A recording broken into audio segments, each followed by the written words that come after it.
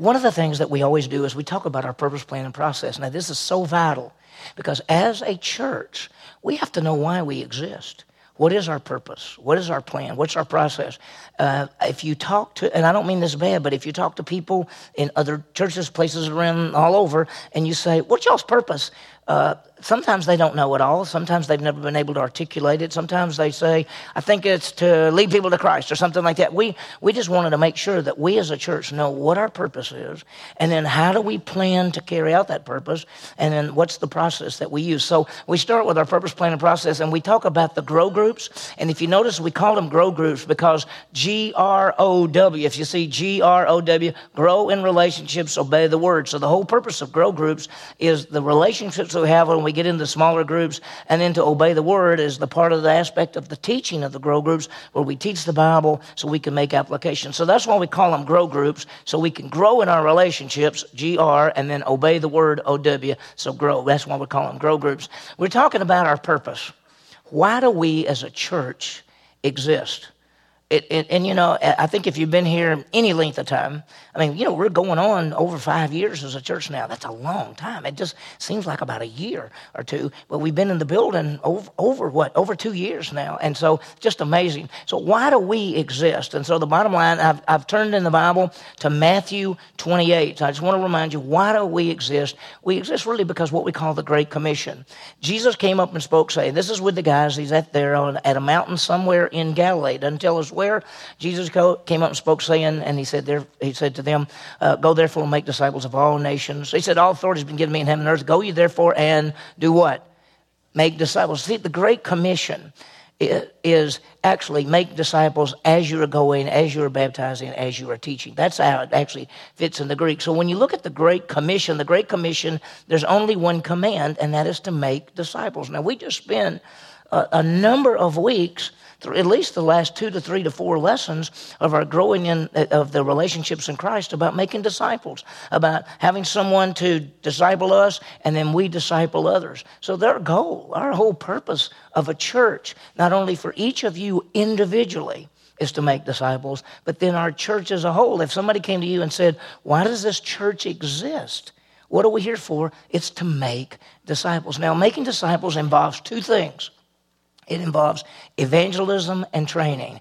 Evangelism, which is, of course, leading people to Christ, and training. So evangelism is where we, as we go into this community, as we go to where we work, where we play, the family, relationships, neighborhoods, all of those things, we go to proclaim the message of Jesus Christ. We ought to be looking for the opportunities. We talked about sharing our faith.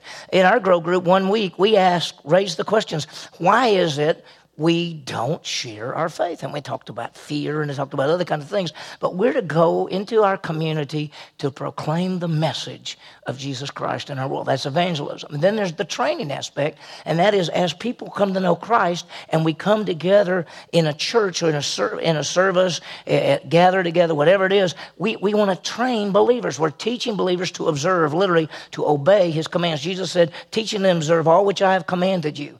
So our goal is to teach the Word of God. So making disciples is evangelism and training.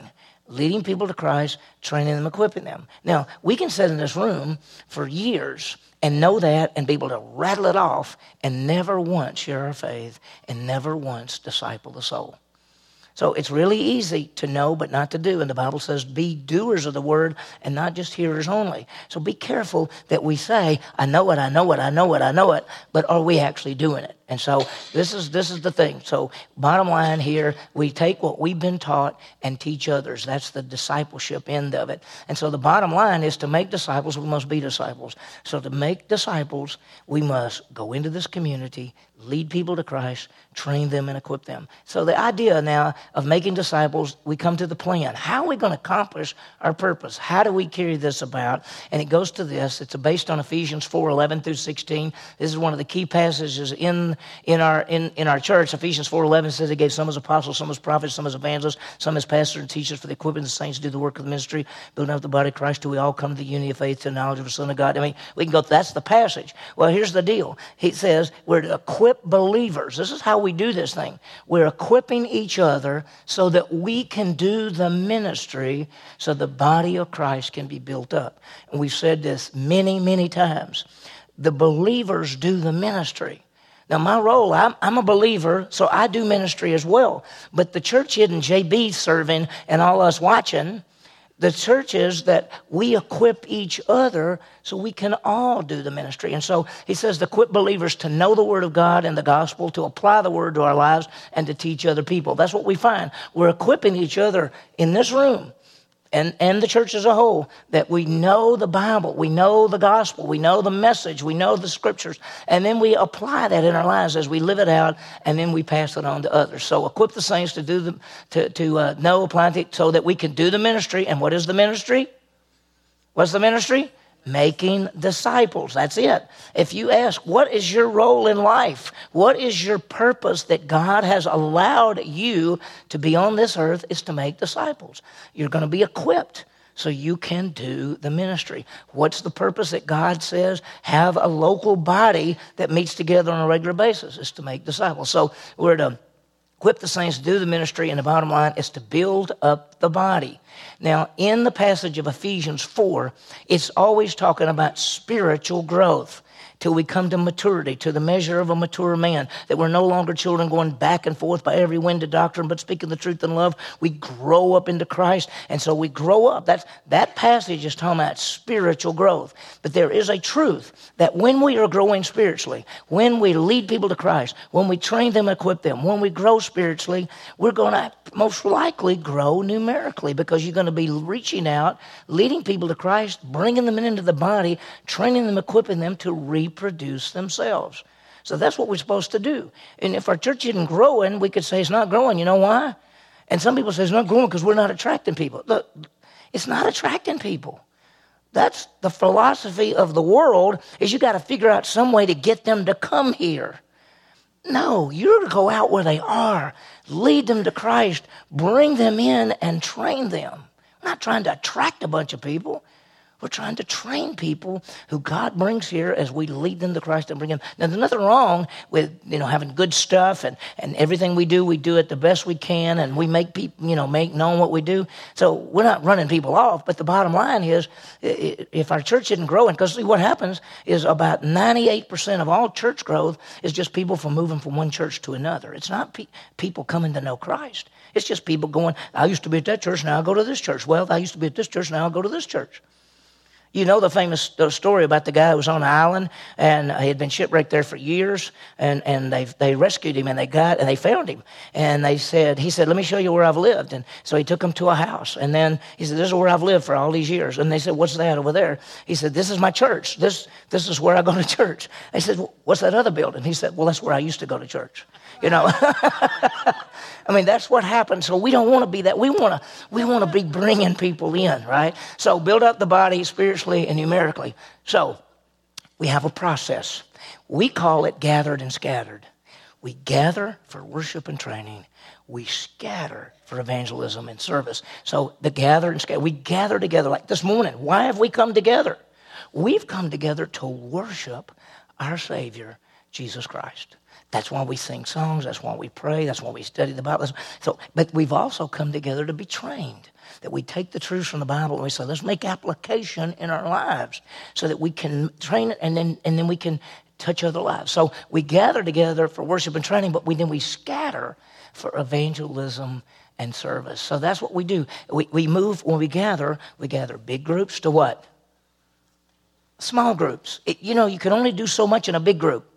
On a Sunday morning, 400, 450 people, that's just a big group. But you get in a group of 20, you get in a group of 30, you get in a group of 10 or 15, then you begin to be able to interact, and you grow in your relationship, and you grow in the truths of the Word, and you help build each other up. So the bottom line is big groups to small groups. Now think about this. There's probably, I don't even know how many's in here, maybe 200. Okay, but on a Sunday morning, we have 400 and something. Where are the other 200? Because you are all about to break and to go into what? small groups. And that is vital for the growth of the body and the believers. So we go big groups to small groups, and then we scatter. We go into this community, evangelizing, serving, touching lives. That's why each grow group, every semester, each grow group is supposed to have a community project. You remember? A community project in which that individual grow group seeks to do something in this community for the cause of Jesus Christ. And if you ask yourself, whoa, we haven't done one. Why haven't you done one? You know, what are we supposed to do? Are we going to get blankets for people? Are we going to do this? Are we going to do something else? Are we going to feed the college kids? What are we going to do? That's what we're supposed to be doing. And so here's the purpose. Make disciples, right? What is making disciples? Evangelism and training. What's the plan? Equip the believers to do the ministry so the body can be built up. And then the process is we gather for worship and training, we scatter for evangelism and service. Okay, I think that's it. Let me press the button. I think it goes away. Okay, there it is. All right, now, with that in mind, let's think about it. What do we want to do? We want to scatter out, lead people to Christ, bring them back in, gather together, big groups to small groups, training and equipping those who know Christ so that we can reproduce ourselves and we can keep going out and bringing them in. And the body grows not only spiritually, but the body grows numerically. So ask yourself, are you making disciples? Are you fulfilling the purpose that God has put you on this earth? Are we as a church fulfilling the purpose that God has put us on this earth? So we want to do that. Okay, now, Bible questions. Let me look at the clock. Okay, we got a few minutes, and I received some, so let me just give them to you. I'm going to go over it to you and answer it as we got it. First person wrote me a question, and he said, basically, what's the difference between the kingdom and heaven? Because even the Bible says the kingdom of heaven and heaven, what's the difference? When we start talking about the kingdom, almost every time the kingdom is referring to the millennial kingdom, which is the 1,000-year reign of Christ on the earth. When we talk about heaven, we talk about heavenly places. And if you look in 1 Corinthians or 2 Corinthians, Paul says there's 3 heavens. He said he was caught up in the 3rd heaven. We think the 1st heaven is the atmosphere, the 2nd heaven is the abode of the angels, and the 3rd heaven is where God is. So there's a difference between a millennial kingdom on this earth and the heavens. As I look down, because it's a kind of a long question or long different things, it basically goes and says, what about the thief on the cross? When he was with Jesus, he said, don't forget me when you come in your kingdom. Okay, that's talking about the millennial kingdom. And Jesus said, today you'll be with me in paradise. So paradise and the kingdom are 2 different things. Paradise was the place of the dead. Paradise was in the heart of the earth. It is now in the heavenly places. So to be absent from the body, you are where? Present with the Lord. Where's the Lord? Seated at the right hand of the throne of the Father. So paradise is basically in the heavenlies now, but the kingdom, there'll be a 1,000-year reign of the kingdom on the earth, and then there'll be an eternal kingdom on a new heavens and a new earth. She went ahead and asked some further questions and said, in Luke 17:20, Jesus said, the kingdom of God is within you. Actually, it says in the Greek, the kingdom of God, and the New American Standard says, the kingdom of God is in your midst. What does that mean? When Jesus was on the earth, and John the Baptist said, repent, for the kingdom of heaven is at hand. Repent means change your mind, see the fact that the king is here. John the Baptist was saying the king is here, the Messiah is here. When Jesus was going, he says, repent, for the kingdom of heaven is at hand. The king is on the earth. He wanted the nation of Israel to recognize him as the Messiah and the Savior and the king. Okay, that was the plan. So when they were asking him something and the religious leaders were doing something, he said, the kingdom is in your midst. He was saying, I'm the king. And the kingdom's here right now because I'm here. It's not going to stay here because you're rejecting me. That's what's fixing to happen. Then she goes on and raises another question that says, when Jesus later said, my kingdom's not here. When he was arrested in John 18, he's talking to Pilate, and he says something, and he says, my kingdom's not here. Jesus is saying, I'm leaving, and one day the kingdom will be on the earth, but it's not on this earth now. That's what he's saying. And then last but not least, she did raise the question about the difference between the kingdom of God and the kingdom of heaven. One of the Gospels uses kingdom of God. Others use kingdom of heaven. Most believe there's no difference. However, it seems to indicate that the kingdom of God is just the rule of God in everything, and the kingdom of heaven refers to the time on the earth. When in the prayer Jesus prayed, "Our Father which art in heaven, hallowed be thy name, thy kingdom come, that will be done on earth as it is in heaven." He's talking about the earthly kingdom to come. So it seems to be a difference between kingdom of God, kingdom of heaven, but if you don't make a distinction, that's not the biggest deal in the world. Last but not least, and it's really the hardest part of all, in Matthew 11, he said that until John the Baptist, until now, the kingdom of heaven suffers violence, and they take it by force. And nobody exactly knows what he means by that. However, best we can tell is that he's dealing with the Pharisees, and he's saying the Pharisees are trying to force things into the kingdom by the law and by their righteousness. And he says the kingdom suffers violence, because the only way to get to the kingdom, how? Is to come how do you enter the kingdom? You must come as a child, exactly, by faith alone in the Messiah alone. So that's some questions about the kingdom. I hope that helped a little bit. Have another question, and this is a little bit more involved as well. The question dealt with discipline and sin, okay? And so what you understand, remember there's a passage in Hebrews that says, "For whom the Lord loves, he chastens and scourges every child he receives." So it says chasten and scourge. What we realize is the word chasten actually means to discipline, and the word discipline doesn't mean necessarily that you did something wrong. If I was training you to run a marathon, I might say, "Okay, Dave, you're going to go out and run 6 miles. Next week, you're going to run 9 miles." You'd say, "That's tough." That's discipline. That's not punishment. That's training you. Sometimes God allows things to come in our lives to train us. He says, "Count it all joy when you fall into various trials, because the testing of your faith works patience." James chapter 1, verses 2 and 3. So here's the bottom line is this. When we sin, and this is when I talked to the person, so I know what they were asking. When we sin, what does God do? Is that discipline? Is it scourging, which the word scourging means take the hide off? So when we sin, does he punish us? How does it work? Well, there's an aspect that when you sin, the consequences of sin sometimes is what God allows to happen. He says it in Romans chapter 1, that he allows us to make decisions and then reap the consequences. If you're drunk and you get drunk and you have a car wreck and tear up your car, there are consequences for getting drunk. You got your car torn up. If you take a bunch of drugs and mess your whole system up and your body up, there are consequences. So the real question is, so when you sin, are the consequences of sin just the natural consequences of any sin, or does God intervene? I think God intervenes, because it says he chastens and scourges. So sometimes I think God just allows the natural consequences of your sin to affect you, but there are also times that he deals with us. We looked at life of King David. King David did 2 bad things. We had sexual relation with Bathsheba, and he killed her husband Uriah.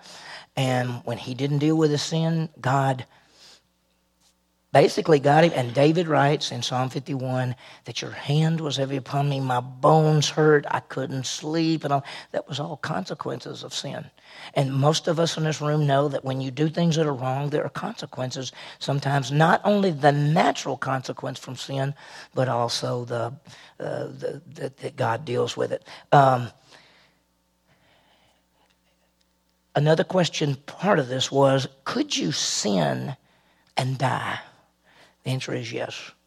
If you look in 1 John chapter 5, he says there is a sin, and when he says a sin, he doesn't mean a particular sin, but he's saying there's sin that leads to death. If you do some things long enough, you may die. Either you may die from the consequences of that sin, or he may bring you home. If you remember in Acts at the very beginning, Ananias and Sapphira lied to the Holy Spirit in front of everybody, and they died immediately. So there are times that people continue in a state of sin that possibly might cause them their death. Okay, so that's the questions there about discipline. So here's what you do: if you sin, what are you supposed to do? Confess it. If we confess our sins, he's faithful and just to forgive us and to cleanse us. So we're back into fellowship and we're cleansed, and that's what we're supposed to do. It's just because you confess your sin does not mean there may not be consequences. If you are drunk and tear your car up and you say, "Oh, I'm so sorry I did that, Lord," that doesn't mean your car's fixed. right? I mean, so sometimes there are consequences that even, now listen, you always want to be in fellowship when the consequences come, if they come that way. So just wanted to throw that. I hope that helps. So when you sin, confess it. One other statement. Sometimes bad things happen to people, and you should not immediately say, I wonder what they did wrong. There is not necessarily a correlation. Sometimes God allows things to come into our lives to train us, to help us grow. He takes people, and almost every one of us have had sorrow in our lives. And just because we had sorrow in our lives did not mean we sinned and did something wrong to cause and bring that in there. So we just have to be careful about that one. Okay, one other. Let me throw another one out. A person came to me this morning and just said this. In Daniel, there's this part about 45 days. Let me explain something to you. In Daniel, at the very end of the book, and we will get to it eventually, but in Daniel chapter 12, right at the end, he says something like this. In chapter 12, verse 7, he says, I saw this man, and he was high above the waters, and Daniel's asking him, how long is this tribulation thing going to last? And he says it will be a time, times, and half a time. How long is that? 3.5 years. But then he goes down in verse 11 of Daniel chapter 12 and says, from that time the regular sacrifice is abolished. That's when the Antichrist puts his idol up. And the abomination of desolation, there'll be 1,290 days. That's more than 3.5 years. In fact, that's 3.5 years and 30 days. So one of the questions to me is, what is that? The answer is, nobody knows. But here's what we say. Okay, what could it possibly be? Many believe that that's at the very end of the tribulation. Jesus Christ comes back. If you remember from Matthew 24:25, he judges sheep and the goats. He's going to set up the kingdom. Many believe that 30-day time period is when he's setting up the kingdom and judging. Nobody knows. Now, we're not through. Because then it says, how blessed is the one who keeps waiting and obtains to the 1335, another 45 days. He doesn't explain what that is. Nobody knows what that is. Some say that's him once again setting up the kingdom, appointing people to places of responsibility. That's a possibility. So other people believe that that's when there is the judgment seat of Christ, when the believers are rewarded before they go into the kingdom. And some say that's also when, in Daniel 12:2, when the Old Testament saints are raised and the church comes together, and many believe that 45-day time period is the rewarding stand. I don't know. I've kind of always thought that the rewarding stand is either while the tribulation is going on, or the moment you die, you stand before your Savior and are rewarded. But it's a possibility. So anyway, the questions are, we don't really know what the 1290 is and the 1335. We can just sort of guess on those. Okay, there was a donkey that spoke during Balaam's time, and then there's the serpent. Are there any other places in the scripture in which an animal talks? Well, I looked everywhere. I can't find anything. There's not another place. The only thing that's remote is Revelation 13, chapter 1, when it says there was this beast that came up out of the sea, and the beast spoke. The beast is the Antichrist. So it's symbolic there that this beast coming out of the sea is actually a person. So it's not like an animal speaking. So the best that we can tell.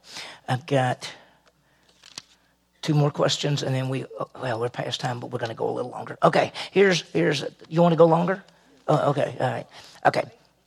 Here, this question is kind of it's basically saying, what's the difference between belief and faith, and when you believe, how do you know if your faith is strong enough or something like that? Well, the bottom line, the word belief and faith in the scripture is exactly the same word as the Greek word pisteuo, which is a verb, which means I believe, or the Greek word pistis, which actually means faith.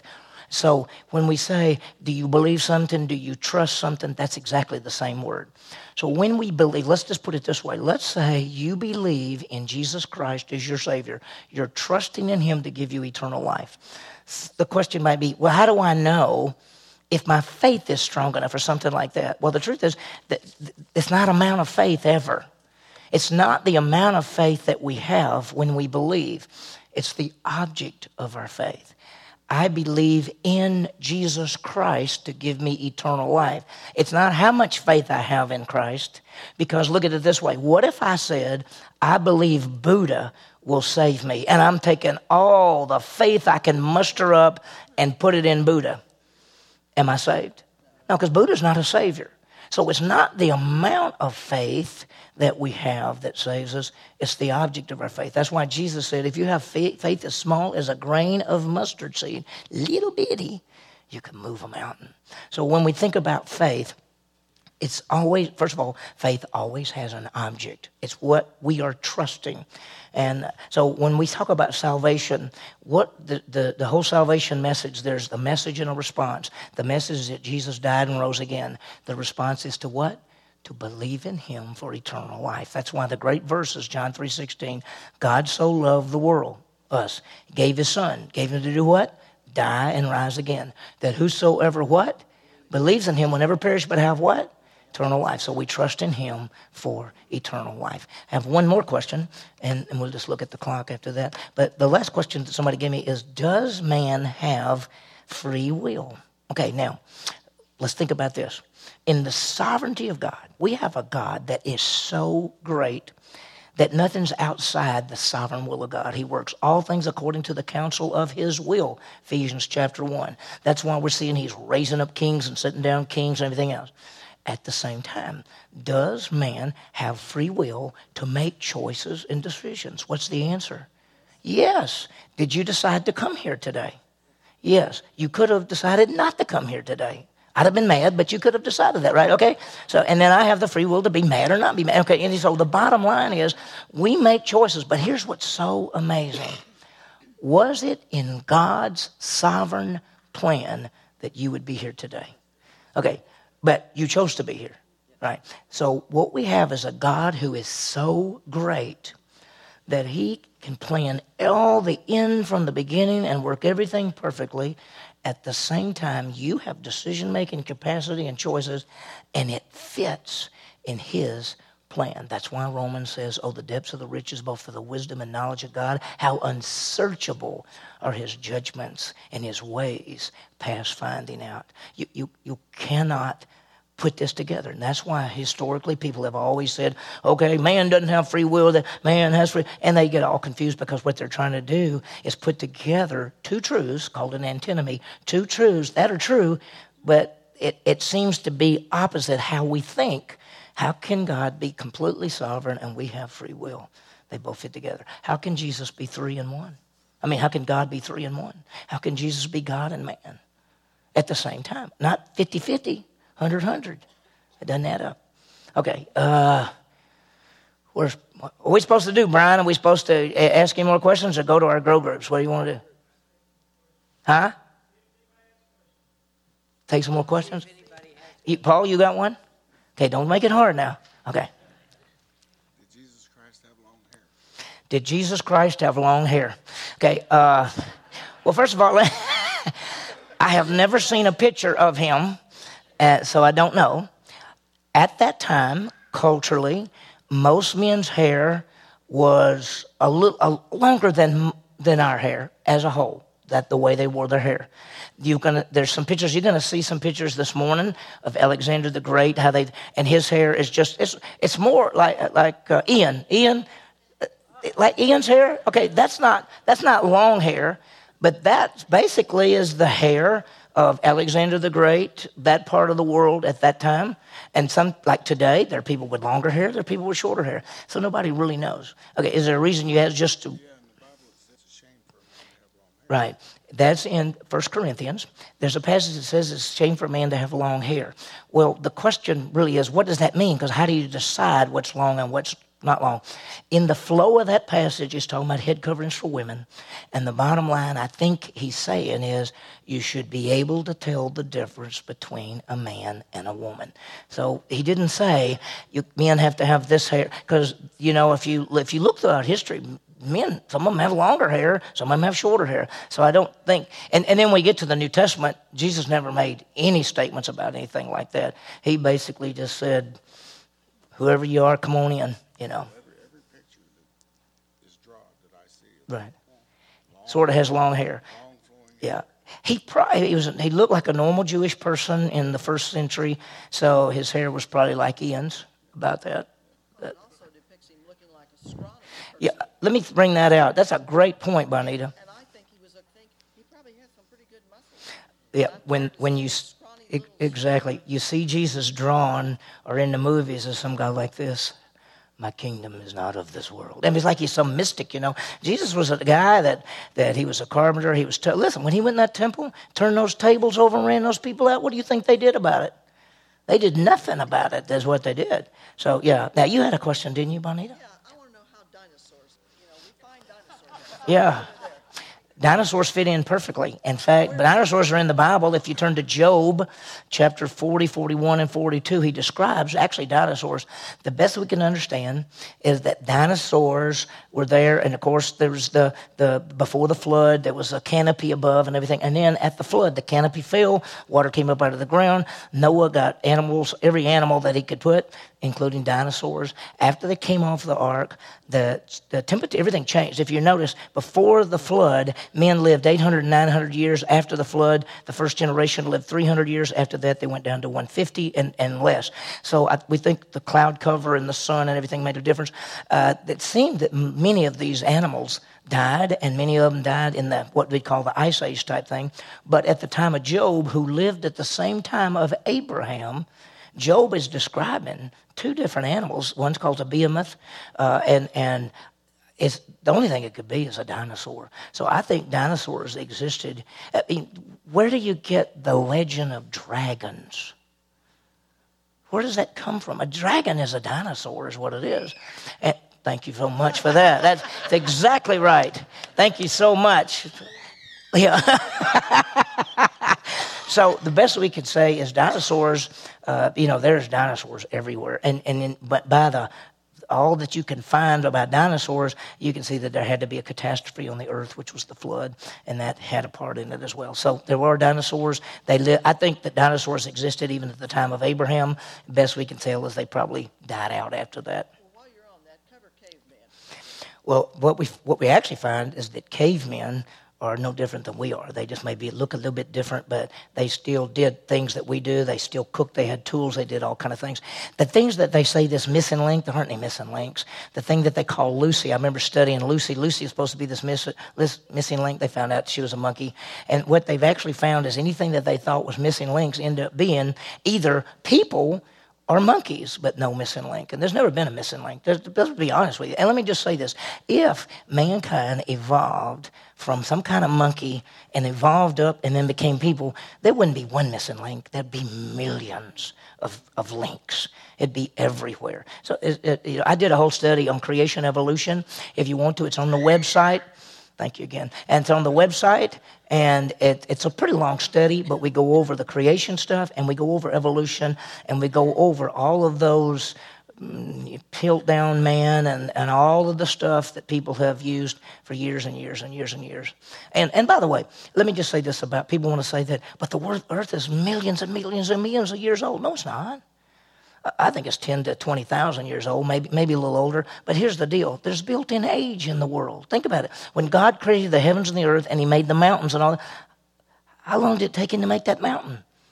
Seconds. How old did that mountain look? When he made the trees and he made a big old giant tree, right? It didn't say, I put seeds down and I let them grow up. He made the trees. Okay, when you saw that tree, if we were standing there, we'd say, what? That's a 100-year-old tree. No, it's about a second old. When he made Adam, okay, how old did Adam look? Let's just say 30. How long had he been created? A second? There's built-in age in the universe.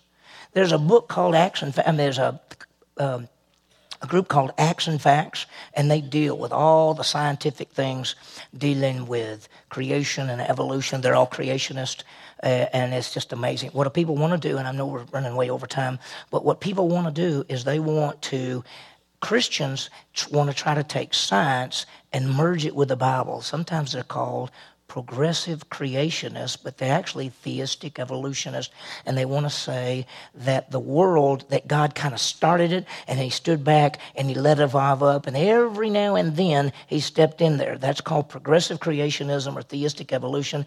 It sounds really good, but guess what? It doesn't fit the Bible.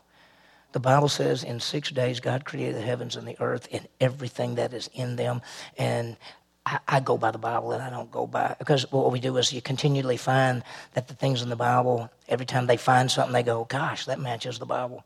So does that help any? Did anybody, yeah. Did the cavemen look like Ian too? Did the cavemen look like Ian? No. Yeah. Ian's handsome. Yeah. Great. Okay, you get another one, Paul? Oh, okay, all right. Okay, that's Genesis chapter 6. He said in Genesis chapter 6, it says something like, the sons of God saw the daughters of men and took them to be wives. It's a real hard passage, because right after that, mankind is so evil that God decides to bring the flood. Okay? So who are the sons of God and who are the daughters of men? One view is the sons of God are kings and the daughters of men are just regular people. That doesn't fit anything. The only view that actually fits is you have to go to the book of Jude and you have to go to 2 Peter, and what you find and the book of Job, that sons of God in the Old Testament are angels. That's their title, sons of God. And the best that we can understand is that before the flood, this is going to sound weird, so I'm just telling you, some angels came and had sexual relations with people, because the passage goes on to say that their offspring were mighty men of valor. That's where we get people like Ajax and Hercules and all those legends of these mighty strong people. And their descendants, called the Anax descendants, that's where people like Goliath, who was 9 feet 9 inches tall. Where do these people come from? Well, in the sense of descendants in that sense. But so the best we can tell from Jude and 2 Peter, there are some angels who are held in the heart of the earth because of their sin until a coming judgment for them. And it says they're held because they did not keep their first estate, but basically go and mess with men. So the only thing we can tell is the best that it looks like is the sons of God were angels who came with the daughters of men, people, I think the whole purpose of that, if we really want to get down to it, is Satan thought if he could pollute the human race, there could not be a true human come and save them. So he was trying to stop the coming of the Messiah. That was his plan. So that's what we say. Some people would deny all that and just say, well, that's nothing. We don't even know what it was. Others say the best we can tell is possibly it was angels. And if you go ahead and read 2 Peter and Jude, and it talks about these angels who did not keep their first estate, who did these things, and they're kept in prison for a coming judgment. So if you ask me, that's what I think it is. I know it sounds weird, but that's what I think it is. Jonathan? Well, the only people that came out of the flood were 8 people. Right. So the actual descendants, in the sense of what we call descendants of these monster type people, they were gone. But that doesn't mean God didn't have some tall people, some big people later on in history. Because the only 8 people made it through the flood, and that was Noah and his 3 sons and their 3 wives and his wife. Unless I don't think that God let a polluted group get on the ark, and. So, yeah, that's what it said. Okay, anything else? Or we could go. You want to just keep going, Brian? What do you want to do? We can keep going. Y'all got any more questions? Yeah, okay, let's go over here. Yeah, okay, so in the Matthew place where it says, if somebody hits you on the face, turn the other cheek. Well, first of all, the whole idea of somebody hitting you and you turning the other cheek is sort of a strange thing there to begin with. It's the idea of trying not to cause problems. The best that I can understand on the Greek word is to mean to hit. It doesn't necessarily mean like knock your face off. It means to like come up and slap you. Because in that day and time, the Roman soldiers, by the way, at the time of Christ had all kind of authority. That's why if you remember the passage that says if somebody strikes you on the cheek, turn the other cheek. If somebody asked you to do what was the next thing? Carry something for a mile. A Roman soldier had the right to come to any non-Roman, which were the Jews, and say, carry my gear for a mile. They had the right to do that. And so just a regular old Jewish person had to pick up a Roman soldier's stuff and carry it for a mile. So Jesus said, so if they ask you to carry a mile, say, you want me to go another mile? Because what you're saying is, we love people. We represent God. And so to get slapped on the face, he's saying don't retaliate there. So I don't know if that helps. Okay, what else? Anybody else? Yes. How about aliens? Okay. From other from other planets. There's this whole idea. Okay, so she said, is there such a thing like as aliens who come down from other planets, commingle, and maybe they're on the earth? Well, if you look on some of the channels, you can find those stories really well. The best that I can tell from Scripture is that God has not told us of anything other than this world and the people he put on this world and his plan for this world and this universe. Now, some people say, well, what are those, like UFOs and things like that? Well, obviously, you know what they are. They're angels. In fact, if you were Satan and you wanted to take the emphasis of Jesus, salvation, true God, and everything else, what would you do? You'd say there's some beings out there. And so I think that anything that's UFOs or things that are weird in the sky and things, I think that's ultimately part of a spiritual battle that keeps people's focus off the real message of Jesus Christ. So I don't believe that aliens came to the earth. Now, one day when we get to be with Jesus and he sets up the kingdom on this earth, if he looked at us and said, oh, by the way, I didn't tell you all this, but I got other kingdoms, other places. Since I'm everywhere at once, I'm dealing with y'all, I'm dealing with them. That'd be okay with me if that's whatever he said. But he didn't put that in Scripture. And so the only thing we got to go by is Scripture. So that's a great question, but I don't see anything like that. Yes? Huh? Okay, Melchizedek. Melchizedek was a king priest of the city of Salem, which is Jerusalem. And this was a man that when Abraham came back with his 318 soldiers, and they defeated an enemy, and they came back, Abraham met this man, and Abraham gave him a tenth of the victory from the spoil. He's called a king priest. It says over in Hebrews, because what he's trying to emphasize is that Jesus' priesthood is after the order of Melchizedek. Jesus was from what tribe? Judah. The priests were from what tribe? Levi. So Jesus couldn't be a priest on the earth, but he's a heavenly priest, and his priesthood is after Melchizedek, because this man who is the king priest of Salem, which we know nothing about him, when it says no father, no mother, he's not saying he didn't have a mother and father. He's saying this whole background in priesthood, we don't know, and so it's sort of like Jesus is, that he didn't get his priesthood because it was passed down. Jesus didn't get his priesthood because it was passed down. So all Melchizedek was is a strange person, a king priest who was a believer, who Abraham gave a tenth to because he was a believer in the true God. And all we can find out is he lived at a pretty time, but his priesthood, they call his priesthood Jesus' priesthood. Psalm 110 says Jesus' priesthood is after the order of Melchizedek. Does that help at all? A lot of people want to say that it was Jesus, but in the passage of Hebrews it says one like the Son of God. And it's a simile there, and he's not saying he is the Son of God, but his priesthood was like the Son of God. So that's why I don't take it as Jesus. Yeah. What else? Yes. Okay, we got just maybe, 5 more minutes? When should we stop? 5 more minutes? Yes. Okay, good. So how were they saved, or what were they saved? Okay, we know that before Jesus Christ came, that they were saved by believing in the coming Messiah, the coming Savior. We know that after Jesus came and died and rose again, that we're saved by faith in the one who came and died and rose again. So she's saying, what about people who weren't Jewish?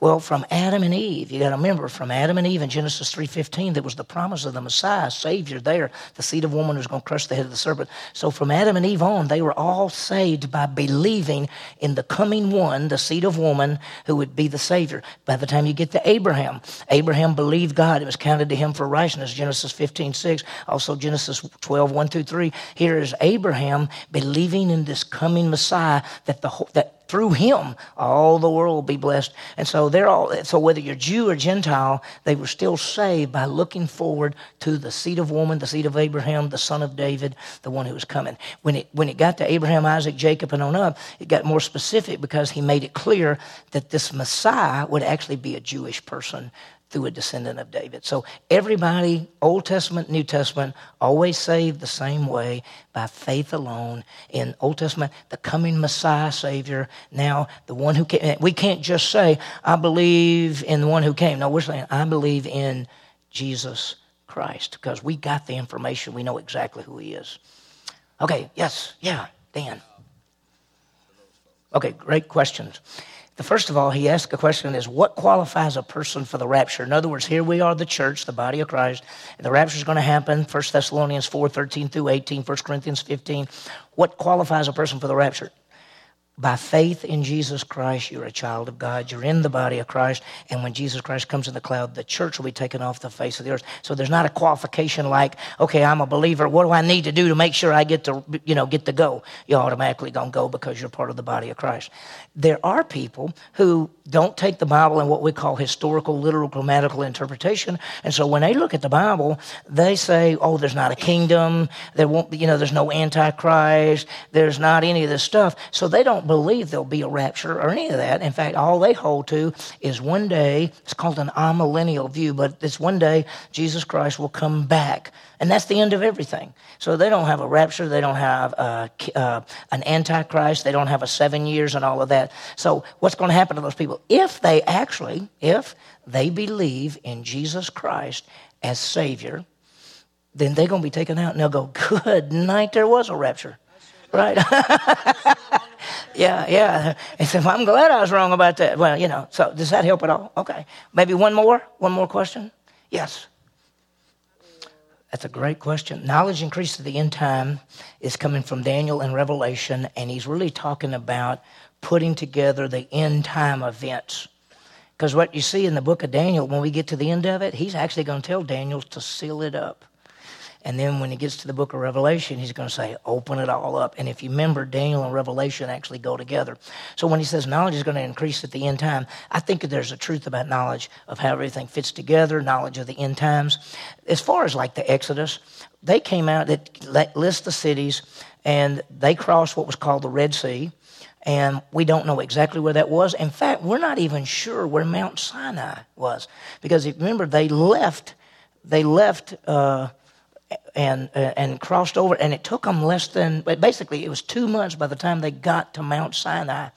But when you go into that part of the region, nobody knows where Mount Sinai is. There's 2 or 3 people that say, we think that was Mount Sinai. There's a guy that did a study. I've got a book in my office that he thinks he found the Mount Sinai. Maybe he did. I hope he did.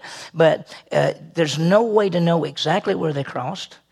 There's no way to know where Mount Sinai exactly was. And by the way, from Mount Sinai to Kadesh Barnea, which is where they went to, where they got ready to go into the land, it's only 11-day journey. That's what it says in the Bible. It's an 11-day journey from Mount Sinai to Kadesh Barnea. When they got to Kadesh Barnea, they were supposed to go and take the land. That's where they got the 12 spies and went in. 10 came out and said, we can't take it. 2 said, yeah. And then they didn't get to go in, and they wandered around for 40 years. So they made an 11-day journey, and all they had to do was obey God, and they would have been in the land, and they wouldn't have had the 40-year wandering in the wilderness. So we don't know exactly where they crossed. What we do believe is that God, and you may not, if you watch a movie, you may miss some things, but the Egyptians, Pharaoh's army, is closing in on them, and they had been led by a pillar of fire at night and a cloud by day. And when he brought them right to the edge of what's called the Red Sea, he then took that pillar of fire and he went behind them and stopped and stood in between Pharaoh's army and the nation of Israel. And then that night, he told Moses to hold the stick up, and the water parted, and it parted all night long. They went in on dry ground. All 3 million of them approximately went across that Red Sea, and it was a wall of water on both sides. It wasn't a little bit of water when they were just stepping through. They went through this giant thing, got to the other side. When they got to the other side, the Bible says, when the dawn was breaking, it had gone all night long. God then allowed the pillar to move. The Egyptians chased after them and were going in there. And then as the Egyptians were about halfway across, it said God made their wheels on their chariots begin to turn sideways and mess up. And they said, the Lord is fighting for them. Let's get out of here. And then Moses did this, and the water covered them and drowned them. So it wasn't a little, some people want to say they just walked across in a little bitty shallow thing. Well, let's say that's true. How are you going to drown the Egyptian army in that, right? Either it's true or it's not true. And I believe God parted the water. They went right across. We just don't know exactly where those places were. We may never know. But when I think it says that in the end times, things will grow, knowledge will increase. I think he's given us more and more of the Scripture to put together.